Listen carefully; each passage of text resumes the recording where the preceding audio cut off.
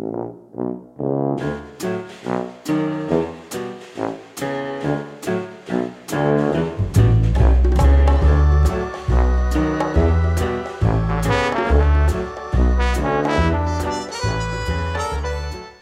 gals and guys out there in the podcast world. Welcome to another episode of Coming Up Next, the podcast. That's this podcast that you happen to be tuned into. If you're not already subscribed to the show, you can do so by going to comingupnext.com.au. That way, it's just going to make sure that the show downloads into your pocket each and every week.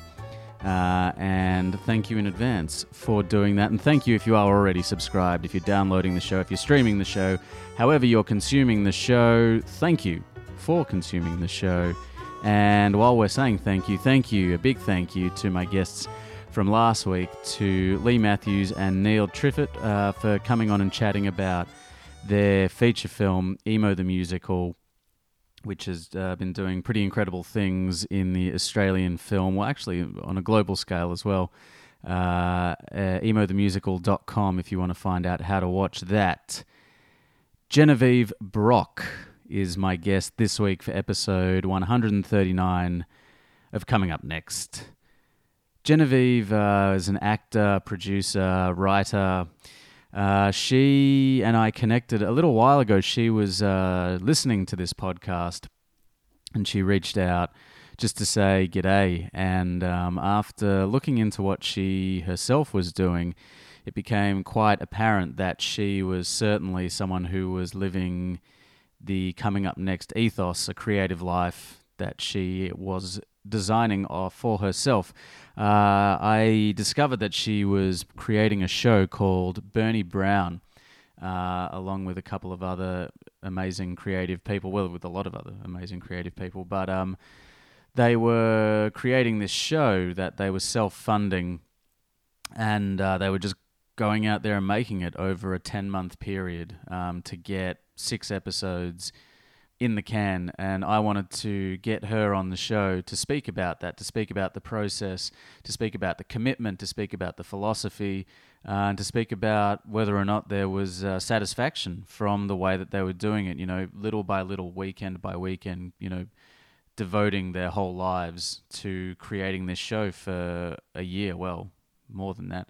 But we're going to get into that. We're going to get into it all, and we're going to get into it right now. Coming up next, 139 with Genevieve Brock. So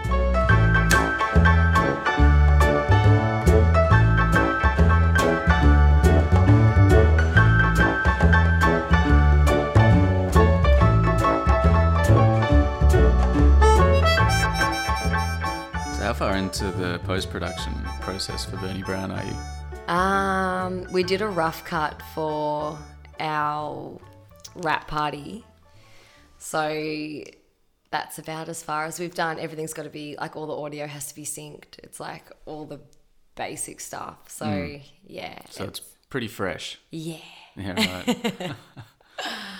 Yeah, there's a lot to do. I think it's like next year's problem. Right. 2018's Yeah. dilemma. Yeah. Yeah, and you're going to be balancing that from your lovely cottage in Vancouver. I won't be doing it. So, yes, no, Cassie and Paul will do that. Right. Have we started? Yeah. Oh, really? Yeah. Oh, I'm so nervous. Why are you nervous? Because I'm one of those people that I need to be prepared. Yeah. So an ideal interview scenario for me is through email. So right. I can prepare my answers. But yeah, I'm one of those people like I have to be prepared. And I love improv. So I was one of those people in improv class where they're like, don't plan anything. We're just going to give you the scenario. Don't plan it in your head. Don't plan it before you get up and do it. And the whole time I'd be planning. I'm like, I've got to plan it. So I'm like, I've got no idea what you're going to throw at me. Yeah. How is that kind of attitude? How has that sort of treated you, or how have you managed to, I guess, deal with that in working in an industry where you basically can't plan more than about 3 weeks ahead? Yeah, I guess I'm one of those people that I probably go against the grain in that respect. And it might be from my dad's in the army. So I think growing up as an army brat, he was always like, you're always planning for the worst case scenario. You're always planning ahead. He would always be like, what's your plan? What's your backup plan? So it's been drummed into me from a young age that you've always got to have a plan. So even when I'm trying to be spontaneous, it's all planned. Right. So yeah, I guess that's probably where, not like I don't have anxiety or anything, but I guess I often feel like there's such a lack of control because I'm trying to plan as much as I can, you know, for the future, you know, for my career. But you're absolutely right. There's such an element of lack of control. But at the same time, you can't do something like what you've just done with Bernie Brown. You know, it was like a 9 month, 10 months. 10-month production process every weekend. Yeah. So that essentially means that you give up your entire life for 10 months because you're working your day job during the week. Yeah. And then on the weekend you're shooting. To inspire and encourage people and to actually follow through with that would require a tremendous amount of planning. Yes, absolutely. The preparation for the show, and it's a great thing that both Cassie and myself are we're such planners, we're so prepared. This has been in the works for 5 years. We did a year's worth of pre-production. Then we kicked off actual production in January of this year. And we had aimed to stay sort of 2 to 3 weeks ahead of what was coming. There were 20 locations in the show. So, wow. You know, after a while, that just went out the window. Like, instead of trying to be 2, 3, 4 weeks ahead, we were planning things the day before. Like, you have the best intentions, but when you're actually in it and things are going wrong and we had a cast of like 100 people by the end with all our, you know, bit players and guesties and as well as the main cast. So when you're juggling that many people's availability plus 20 locations, you're literally just going week to week. Yeah. I mean, you hear these kind of legendary stories, you know, like Peter Jackson shot his first feature film on weekends in his spare time. And, you know, you hear of these kind of stories of people who are just like, I'm fucking doing it. Yeah. I'm doing it. Yeah. You know, I don't care how long it takes me. I don't care what I have to do. Yeah. I'm like the opposite of that. I'm like, I need it to be done right now, like 6 weeks, every day. Like, I'm like, I can't kind of, I mean, maybe now that I've been working on a documentary for like 7 years, maybe I can say that I have that level of patience. But certainly for a long time, the idea of doing that and being that sort of, I guess, being that sort of patient and diligent with a project was something that, you know, I found a lot of difficulty wrapping my head around. When you guys started it, did you imagine that it was going to be this 3-year process? I mean, you said it's already 5 years, so I'm already shortchanging you. But from, you know, the start of pre-production to the end of post-production, that period's like looking like it'll be about 3 years. Did you kind of map that out? No, I guess, so we shot the pilot for it back in 2013, the very start of 2013. And that probably, I think we managed to get that up by May of that year, so May of 2013. And then from then on, it was like, let's write the rest of the show. Let's do it. But then from that point, that's when it took ages. We had planned to, we wrote, like Cassie wrote all the scripts. We had planned to pitch it to the ABC and we were trying to get grants and funding for it. And then that in itself just took a year. And then we decided we're going to put it on hold, we'll shelve it. And then that's when Cassie and Paul wanted to open their own production studio. So they opened DCF Studios. Then that took another year, and that was solely the focus. And there was for a very long time, I thought this is never going to happen. Like year after year goes by and I went, no, it's not going to happen, not going to happen. And so I really started to get on their case and I was like, when are we making the show? And I do my friendly email every couple of weeks and just had so much pushback until, I thought it was probably, when was it? The end of maybe 2015 that I was like, I'll try one more time and just see, and then I'm probably gonna have to give up on it. And I emailed and just said, when are we gonna do this? And Cassie ended up writing back and I was just like, oh, she's gonna push back again. And she was just like, yep, we're doing it. I'm gonna work out a plan over Christmas. We'll all sit down in the new year and we'll go for it. And then literally 2016, it was on. We started pre-production. That's amazing. Yeah. So I guess concurrently to this, while you're trying to get Bernie Brown up and running with Cassie and Paul, what were you doing to, I guess, satiate your creative outlets? I did a lot of short films, and I guess I've had an agent, the whole time. So, just sitting around waiting for the phone to ring. But you don't really sit around waiting for the phone to ring. No, you don't, because the phone never rang. Right. So, I did a heap of short films, and I was writing stuff, and I did some of my own sketches. I started creating my own characters, and there does come a point where you realize that you have to just start making your own content. You can't wait. You just can't, because I don't know, unless you really have maybe built a profile and people aren't sort of knocking down your door. For someone like me, who I've been at it for 10 years, if not more. And, I guess you feel like you've still got such a long way to go. So, I did a whole heap of shorts. Yeah. Have your parents been encouraging of your pursuits? Yeah, they are now. I think growing up, I always wanted to be an actor, and my mum was always super supportive. But my dad, the army man, he was just like... He didn't want to play theatre sports with you? Some kind of sports. Target practice. No, he was always like, give it a good crack, and then if it doesn't work out, what's your plan? What's your backup plan? But then, I think I've never kind of given up on it, and he's probably seen me slog my guts out, and I think he really respects it. I mean, it took him, he's been in the army since he was 16, but he always wanted to do medicine. And it took him so long. I reckon it took him 10 years to get into medicine. He was a mature age student and he never gave up. And I guess he probably saw the same maybe work ethic or the same qualities in me and chip off the old block.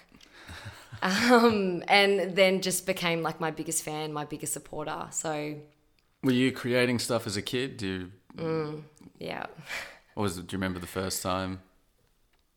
I think there's actually a classic family photo, which I'll have to show you. It's my sister and I. I would have been maybe 3 or 4. It's my sister and I and our older cousin. And we put on the nativity scene for our families. And I wanted to play baby Jesus.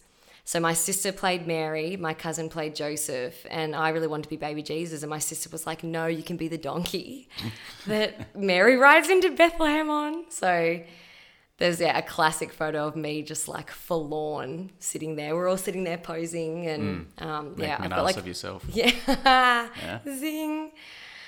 And then I think like in grade 1, we did The Wizard of Oz, and I was like a munchkin. Still am. Yeah, I think, from a very, very young age, I always knew I wanted to perform. So we were always reenacting movies that we watched and putting on stuff for our parents. So, yeah. What did you think that your career was going to look like when you were in your teens and going through high school? Oh, my gosh. This is classic. So all through high school, I did drama. I loved it. And, I guess I was probably the funny one in high school. I was one of the school captains and I used to write all the speeches, and I just used to get such a kick out of making people laugh. I would do anything for a laugh. It didn't matter what it was. That was all I cared about. And in high school, everyone just fed my ego. All the girls I went to school with are like, oh my God, you're going to make it. And I'm like, I know. And I thought by the time I was in my early 20s, I'm like, yeah, I'll finish high school. I'm going to go straight to Hollywood and just do it. And then I left school and went, oh my God, like you come into the real world. I think school, you're in such a bubble. It is so different to the real world. And I had a severe reality check, and I almost lost all my confidence actually once I left school and I wasn't surrounded by people just pumping up the ego. I was like, I don't know how I'm going to do this. And I probably pursued it half-heartedly because I was so afraid. I started doing auditions, and it was the scariest, most awful experience because all of a sudden it's not your peers pumping you up. It's people being like, you can't act for shit. So I honestly thought by the time I was in my early 20s, I'd be in Hollywood just famous. And with a misguided idea of what it means to make it. Yes, absolutely. But we all have that. Oh, totally. When we're growing up. Absolutely. So yeah, the goalposts have shifted somewhat to accommodate further reality. Was comedy something that was quite prevalent in your family, in your upbringing? My mum and dad have a very good sense of humour, especially my dad. And my mum's someone who really doesn't take herself very seriously at all. So I think, growing up, I had a really healthy sort of sense of humour and self-esteem, super sarcastic, and that's kind of mellowed out over the years when, people don't often take to that humour. So when the goalposts shifted then when you came out of school, what sort of things would you do in school to get a laugh? I used to, if I had to do as one of the school captains, if I used to have to do a speech, I'd reenact, other actors or politicians or that kind of thing. And just that sort of cheeky humour. I was so theatrical. Or I'd dress up, and it was always... did you ever watch The Footy Show? Mm-hmm. This is back with Fatty Vaughton and... No. I'm talking the NRL Footy Show. No, I never watched the NRL Footy Show. What was his name? Matthew Johns. Right. He was a New South Wales footy player. I think he used to play for Newcastle Knights. And he had this character that he used to play. It was called Reg Reagan. So almost something you'd see out of Fast Forward. So I'd reenact things like that. I'd be these stupid characters, and I thought I was hilarious. So yeah, I reckon people just thought I was special. But yeah, I thought I was funny. Yeah. When did you start writing your own sketches or material? It sounds like you were doing it in high school. It's funny. Yeah, I loved, if I didn't pursue acting, I definitely would have gone down the writing route, I reckon. Even possibly journalism. But yeah, I've always loved writing. I used to write poems when I was little and stories. I used to write novels. When I reckon 11 or 12, I used to write novels thinking that they were just going to get published like that. And so I've always had the passion for it. But I think actually having the confidence to write my own material and then performing it was only probably in the last couple of years that... and that was sheerly out of thinking things aren't happening fast enough. You've just got to stop. I'm such a perfectionist. You just got to stop. Things aren't going according to plan. Yeah, exactly. You just have to do it. You can't. I guess I've been so worried about what people think of me, and everything has to be perfect before it can get in front of someone. And now I'm just I'm early 30s, and I'm uh-oh, time's running out. When did you kind of shift the goalposts, and what made you shift the goalposts? I mean, I'm someone that I'm really interested in sort of personal development and always bettering myself, and how can I be a better sister, friend, daughter, girlfriend, whatever. And I read a shitload of, self-development books, and there was definitely a moment where I think it was maybe 2011, and up until that point, my attitude was quite negative. It was always like, why isn't this happening to me? Why not me? When is it my turn? And I don't know, I think with all these books that I was reading, I realized that the problem was me. I sort of, not that I never took responsibility for anything, but I wasn't aware that my attitude had so much to do with my goalpost shifting. So I think once I took stock and went, oh my God, it's my attitude that's holding me back. And there's almost sometimes this sense of entitlement. It's like, I deserve this though. Like, this is my dream. When is my dream going to come true? But what was I really doing to make it come true? I wasn't really doing anything. I was waiting. I was just waiting for it to fall in my lap. So I definitely took stock, changed my attitude, and went, yeah, the problem is me, and did a lot of work on myself, and still to this day, still constantly working on myself. It's kind of easy to fall back into patterns where you go, oh, like, I'm doing everything I can. Why is nothing working? But you just got to slap it out of yourself and just keep going. But yeah, I think I definitely started shifting the goalpost, I reckon, in the last couple of years. So what are the goalposts that you're referring to? As in the goalposts of what it means to make it, or what it means to... Yeah. Right. Or I guess instead of now being like, this is exactly what success is, and I'll know it's success when I get there because I know what it looks like. Now I'm kind of making it up as I go along, or almost just being grateful for the journey now. I'm trying not to make it about the destination anymore. I am just trying to enjoy the journey and seeing the privilege in living in a country and living in a world where you really can make your dream come true.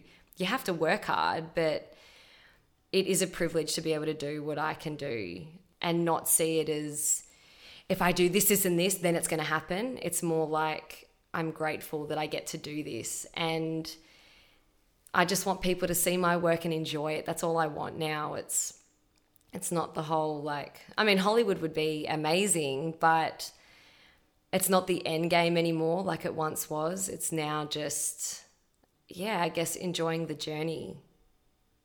At what point did you kind of really commit to this shift and then actually start to produce your own work? I reckon 2015 is when I really committed to,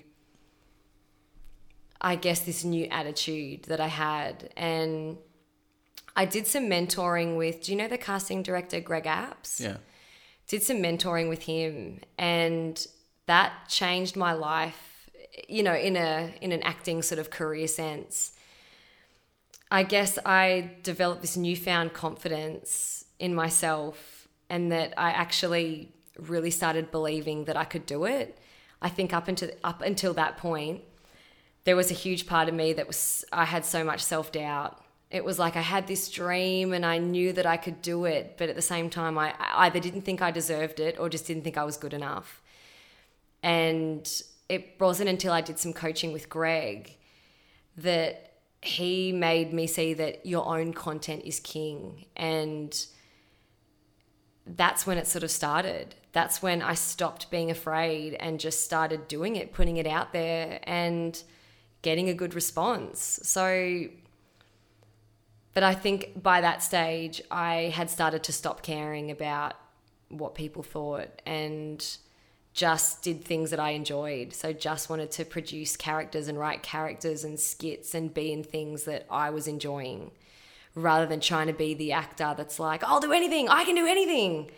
I've let that go because I can't. Like, that's the truth. I think I know now where my niche is, and I think with that comes confidence. I think when you're younger, you compare yourself to the Hollywood greats. Like, you look at where they are, you want that to be your life, you want that to be your career. But then you look at your skill level and go, I can't do this. I can't be like that. I'm not them. But I think once I realized that I'm good at a really specific thing, I'm like, I'm just gonna ride that all the way and leave out all the rest. Was there a particular incident or moment that really kind of pushed you to question yourself? Yeah. I was in a really bad car accident. So sometimes I feel like, and this is me getting a bit woo-woo, but I had a really bad car accident in 2011. I used to ride my push bike to and from work, and I was riding along Nepean Highway. It was at night, it was raining, had lights and everything. And I wasn't a confident rider anyway. I hated riding the bike, and I was just such a cheapskate. I wouldn't take the tram, and I'd racked up so many tram fines, and I was just like, I can't have another tram fine. And so instead of just paying for tickets, I was like, nah, I'll get a bike. I used to make life very hard for myself. And yeah, I'm riding along, and this car was sort of merging onto the highway. So he wasn't going particularly fast, but literally just didn't see me and just plowed through me. Knocked me off my bike. I went flying onto the highway. My bike kind of landed on top of me, and all I remember seeing is just these car headlights just coming towards me. And in that moment, I was like, I'm dead. That's it. Like, I kind of had that life flash before your eyes. I was like, oh, this is the end.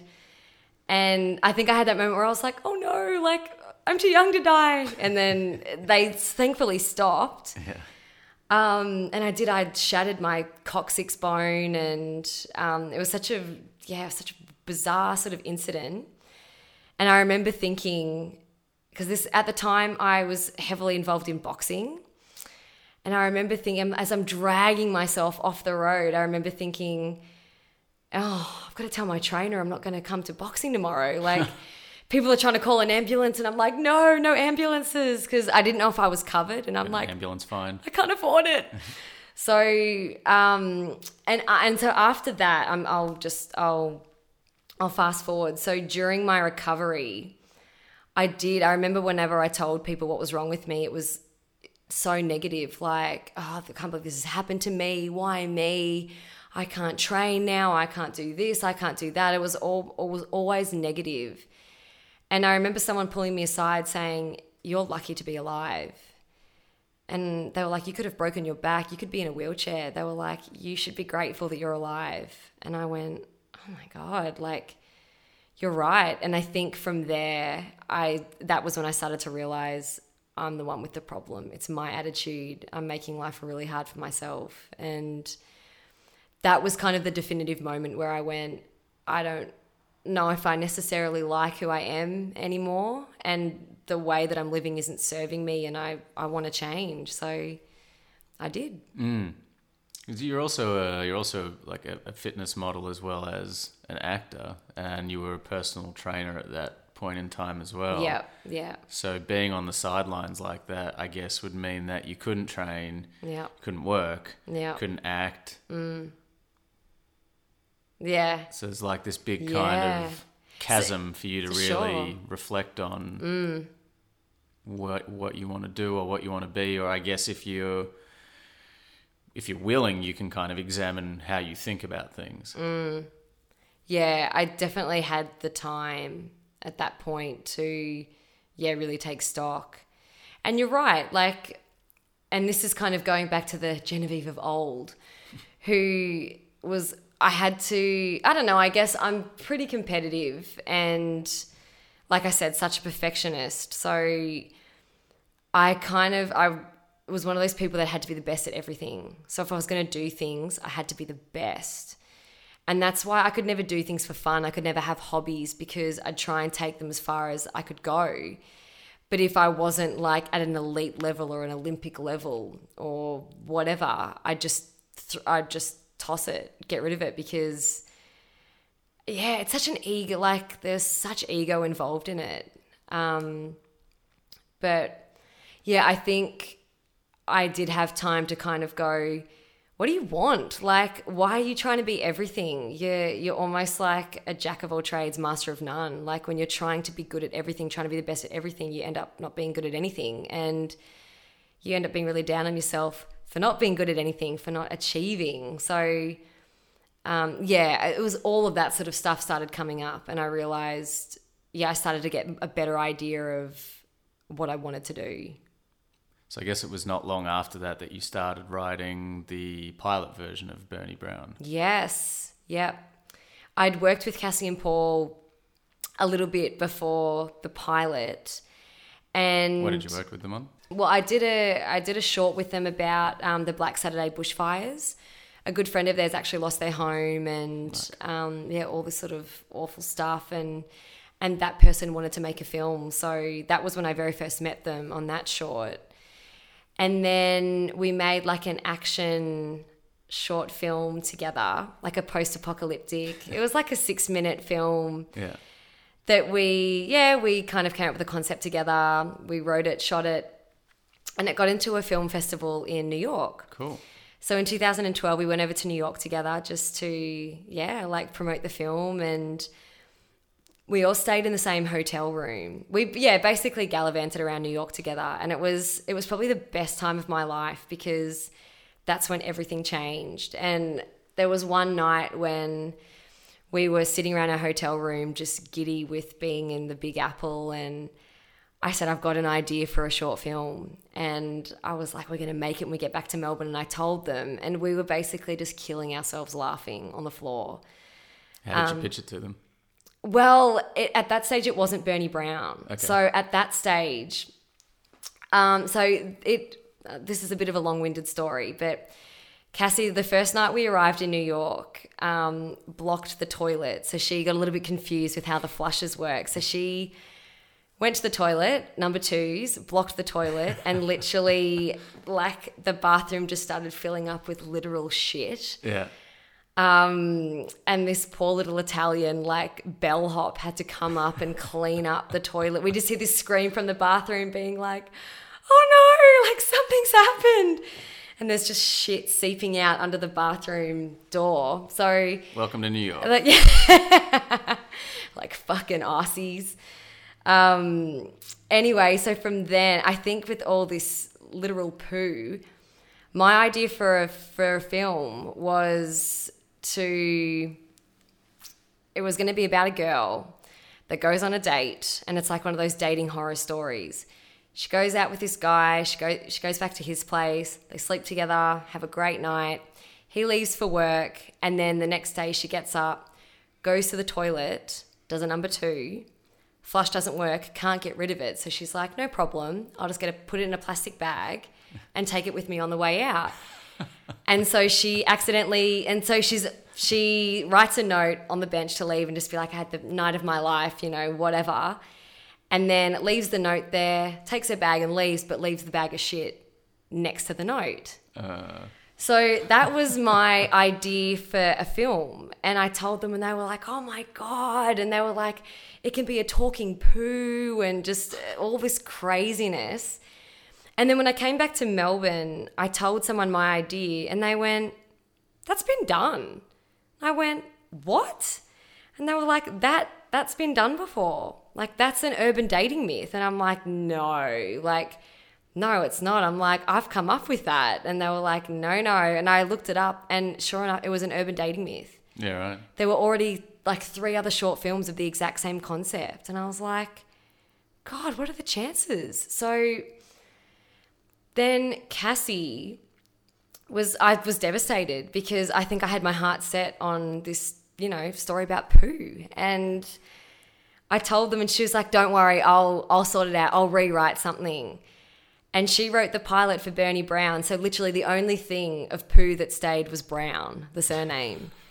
And so it had gone from like this dating horror story to this this kind of crazy, lovable sort of loser character who works in a magazine house, has a crush on the marketing guy, and basically is just chasing him down. And that's how Bernie Brown was born. So different from Born out of shit. literally. Yeah.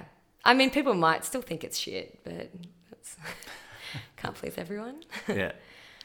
So what was it like when you actually made that pilot? What was the process like of pulling that together? God, I had the time of my life. It was so fun. It was so much work. And so in 2013, it was literally just after Christmas. We shot it in 7 days. We'd raised like $7,000, I think, on Pozible. Like we did a Pozible campaign, which is a full-time job in itself, as you well know, I'm sure. And yeah, we just got a lot of support from people, and essentially everyone did it for nothing. It was just a labor of love, but God, we had such a good time, and got really lucky with locations, people just donating locations to us. We shot it all around Melbourne, mostly around Thornbury and Northcote. So yeah, shot it in 7 days and then a couple of months in post, and then it screened at the Palace Cinemas in Northcote, Westgarth Cinema. Cool. Yeah. And then the rest is kind of history, I guess. 2 years of kind of radio silence and then getting into pre. Yeah. 2016. Yeah. For the whole show. So when you started pre for the series, did you have... It's 6 episodes, isn't it? Yeah. Did you have the 6 episodes written? So they were written after we had the screening. So the screening of... so the pilot of Bernie Brown was called What a Gun. That was the name of it. And it was essentially the pilot, but a standalone sort of short film. So at that stage, there was kind of no series in mind. But then we got such a good response and people loved the characters that we sort of went, I think there's more here. I think there's so much more we can do with this world. So Cassie went, let's make this a series. And it was very soon after the screening of What a Gun that she wrote the 6 episodes. So the 6 episodes have been written nearly 5 years before we shot it. Yeah, wow. So it's what I mean. It's all been sitting here ready to go. It's just the timing.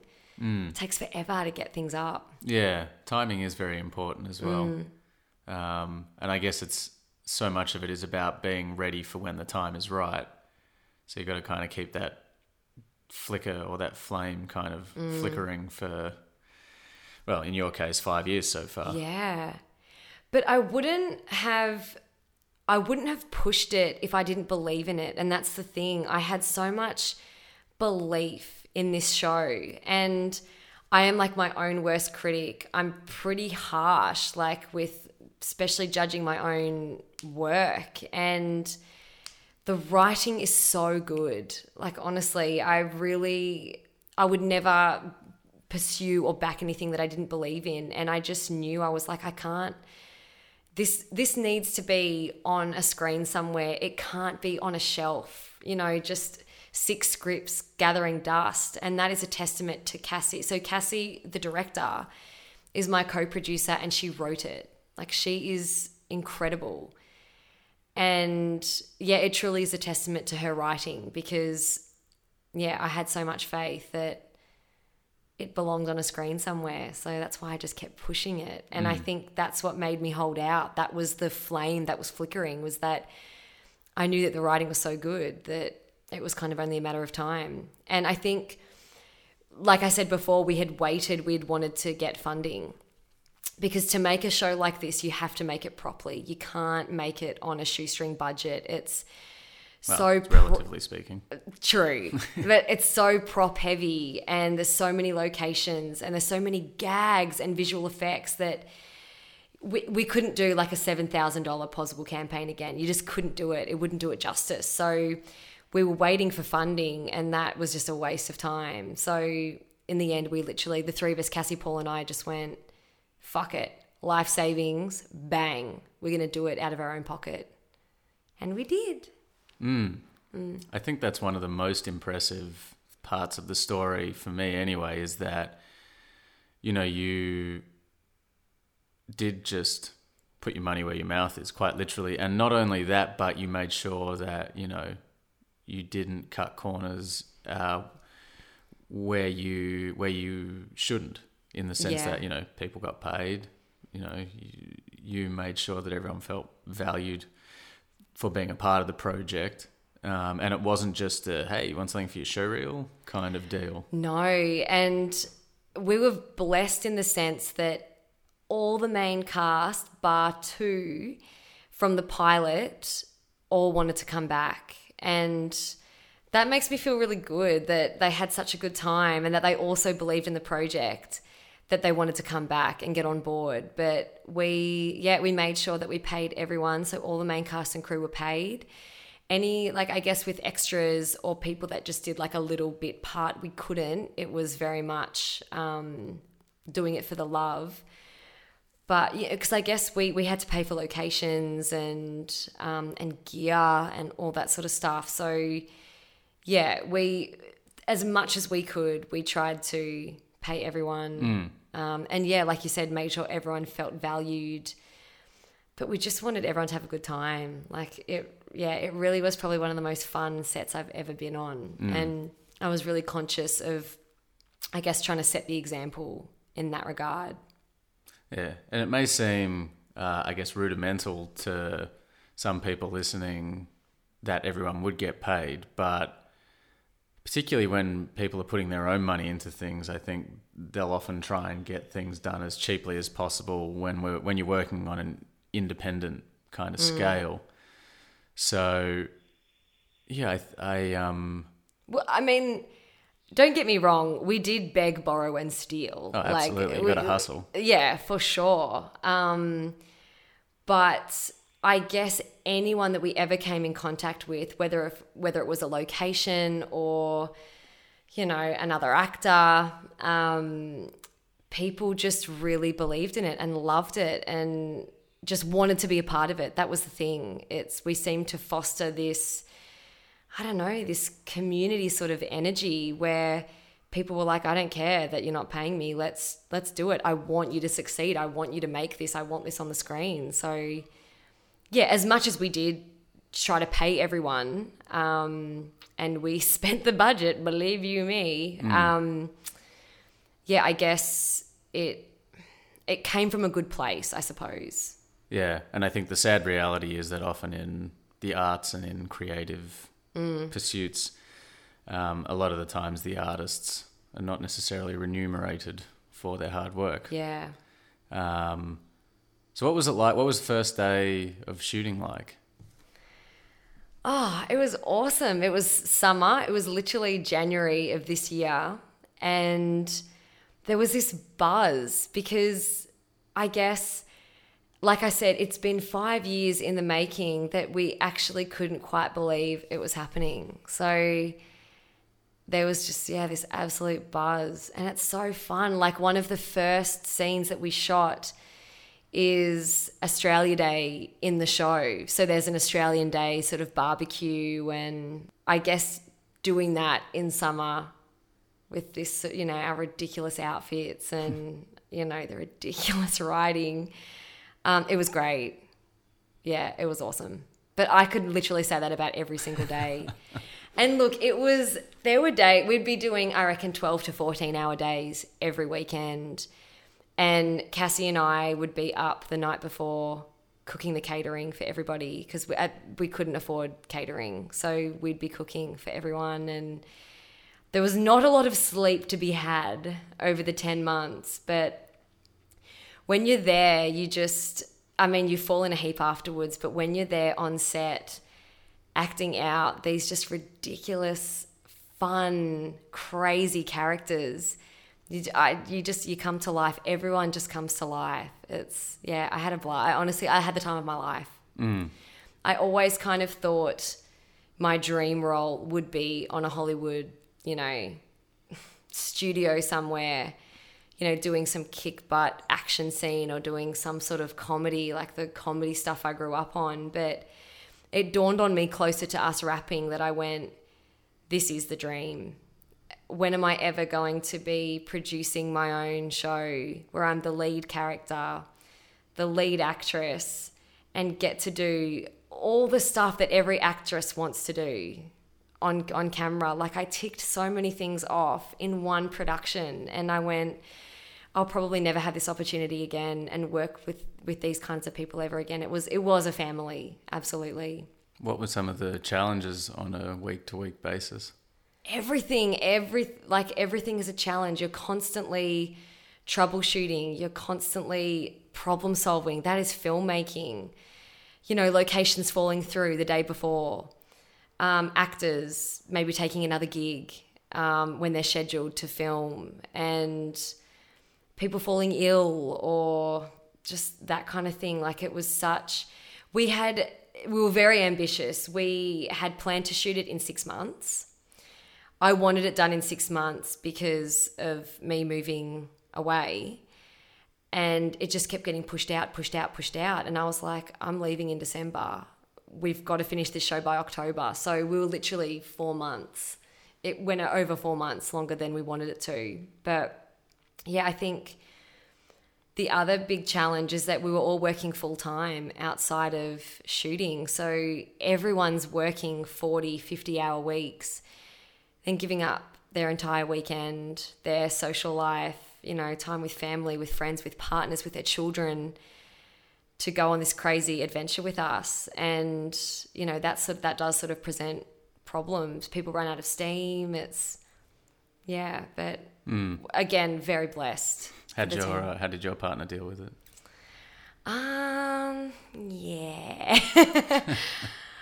He was very supportive, but I mean, that's rough. That's rough to, you know, be like ships in the night, so to speak. He's working full time. I'm working full time. I'm away every weekend. That's the thing. It's, for me, I have so much responsibility. It wasn't just 10 months of filming. It was like the year prior to that. I'm working on it every spare minute I had. And he probably doesn't know me not to be on a laptop or not to be on set. So it was tricky. And I guess for someone with a non-acting background, like, he's a tradesman, so with a non-acting background, it is unless you're in it, it is really hard to understand it. And yeah, it was tough. I think, as proud as he is, I'm sure he was happy to see me finish up. Yeah. So as you're going through the production, what's the kind of collective sense about the project? Or did you feel like there was a real kind of energy about what you guys were creating together? We really felt like we were making something special.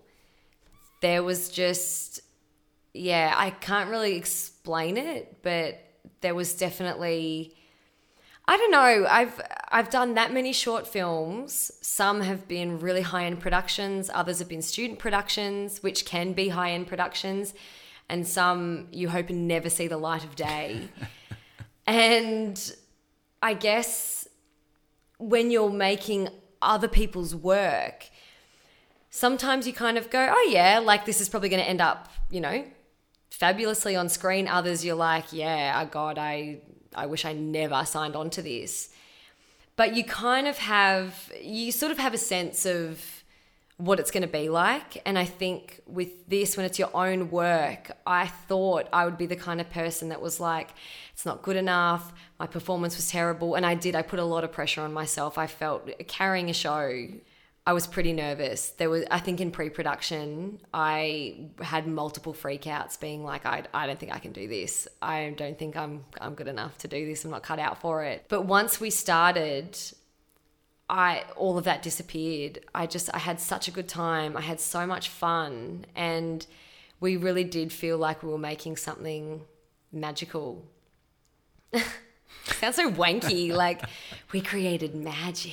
But it did have that feel to it. At one point, I never thought to myself, nah, this isn't good enough. I always felt like this was going to go somewhere. I'll laugh if this doesn't go anywhere. But I guess our intentions were for it to always end up on the screen. It's not just going to get made and then spend years in post-production. We're going to try and gun it and get it out there and push it as far as it can go. And I think the belief in other people, and also attracting certain people onto the project. Like, we had Peter Hitchner come on board our project, and we had Gabrielle Gatte, the the French chef. Like, we had certain people just come on board because they were so excited by it. And I think that fuels your confidence. People who have been in the industry for so long that are like, this is fabulous. Like, I want in. You're like, oh, okay. Like, maybe it is good enough. And I think a lot of that comes down to your kind of sheer will and determination to get stuff done, as well as what you're putting together. I think that kind of energy is infectious. When you set out to make this, did you have a plan of where you thought it would live? Because obviously over a 3 or 5 year period, particularly the last 5 years, the way that people consume TV and films has changed quite a lot. Yeah, initially when we did the pilot, it was TV or it was nothing. We wanted it. We thought SBS or ABC, ABC2, and we pitched it. We pitched it to ABC and SBS. And at the time, Cassie was still a producer for Channel 9. So we were going to pitch it to Channel 9 as well. And then I think that was sort of on the cusp of when, not TV was sort of dying, but it was when sort of free-to-air platforms and digital media and all that sort of stuff were on the rise. And web series all of a sudden exploded, and then like Netflix and Stan just come along. And so as time has gone on, we've rewritten a few times. Cassie's definitely done some rewrites to, I guess, support the changing landscape of not only the way that,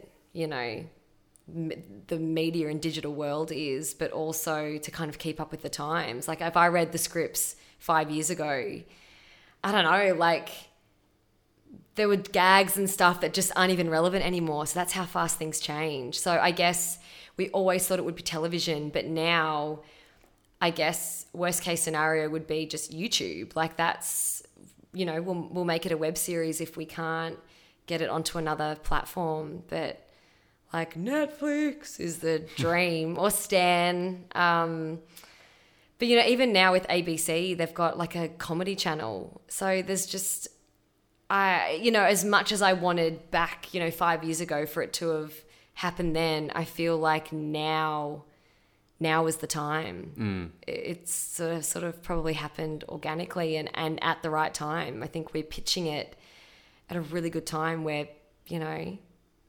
content is being screamed for. That's one of the resounding things I hear from a lot of producers, is that there are so many opportunities to be creating content, pitching, like getting your content bought and whatnot. Absolutely.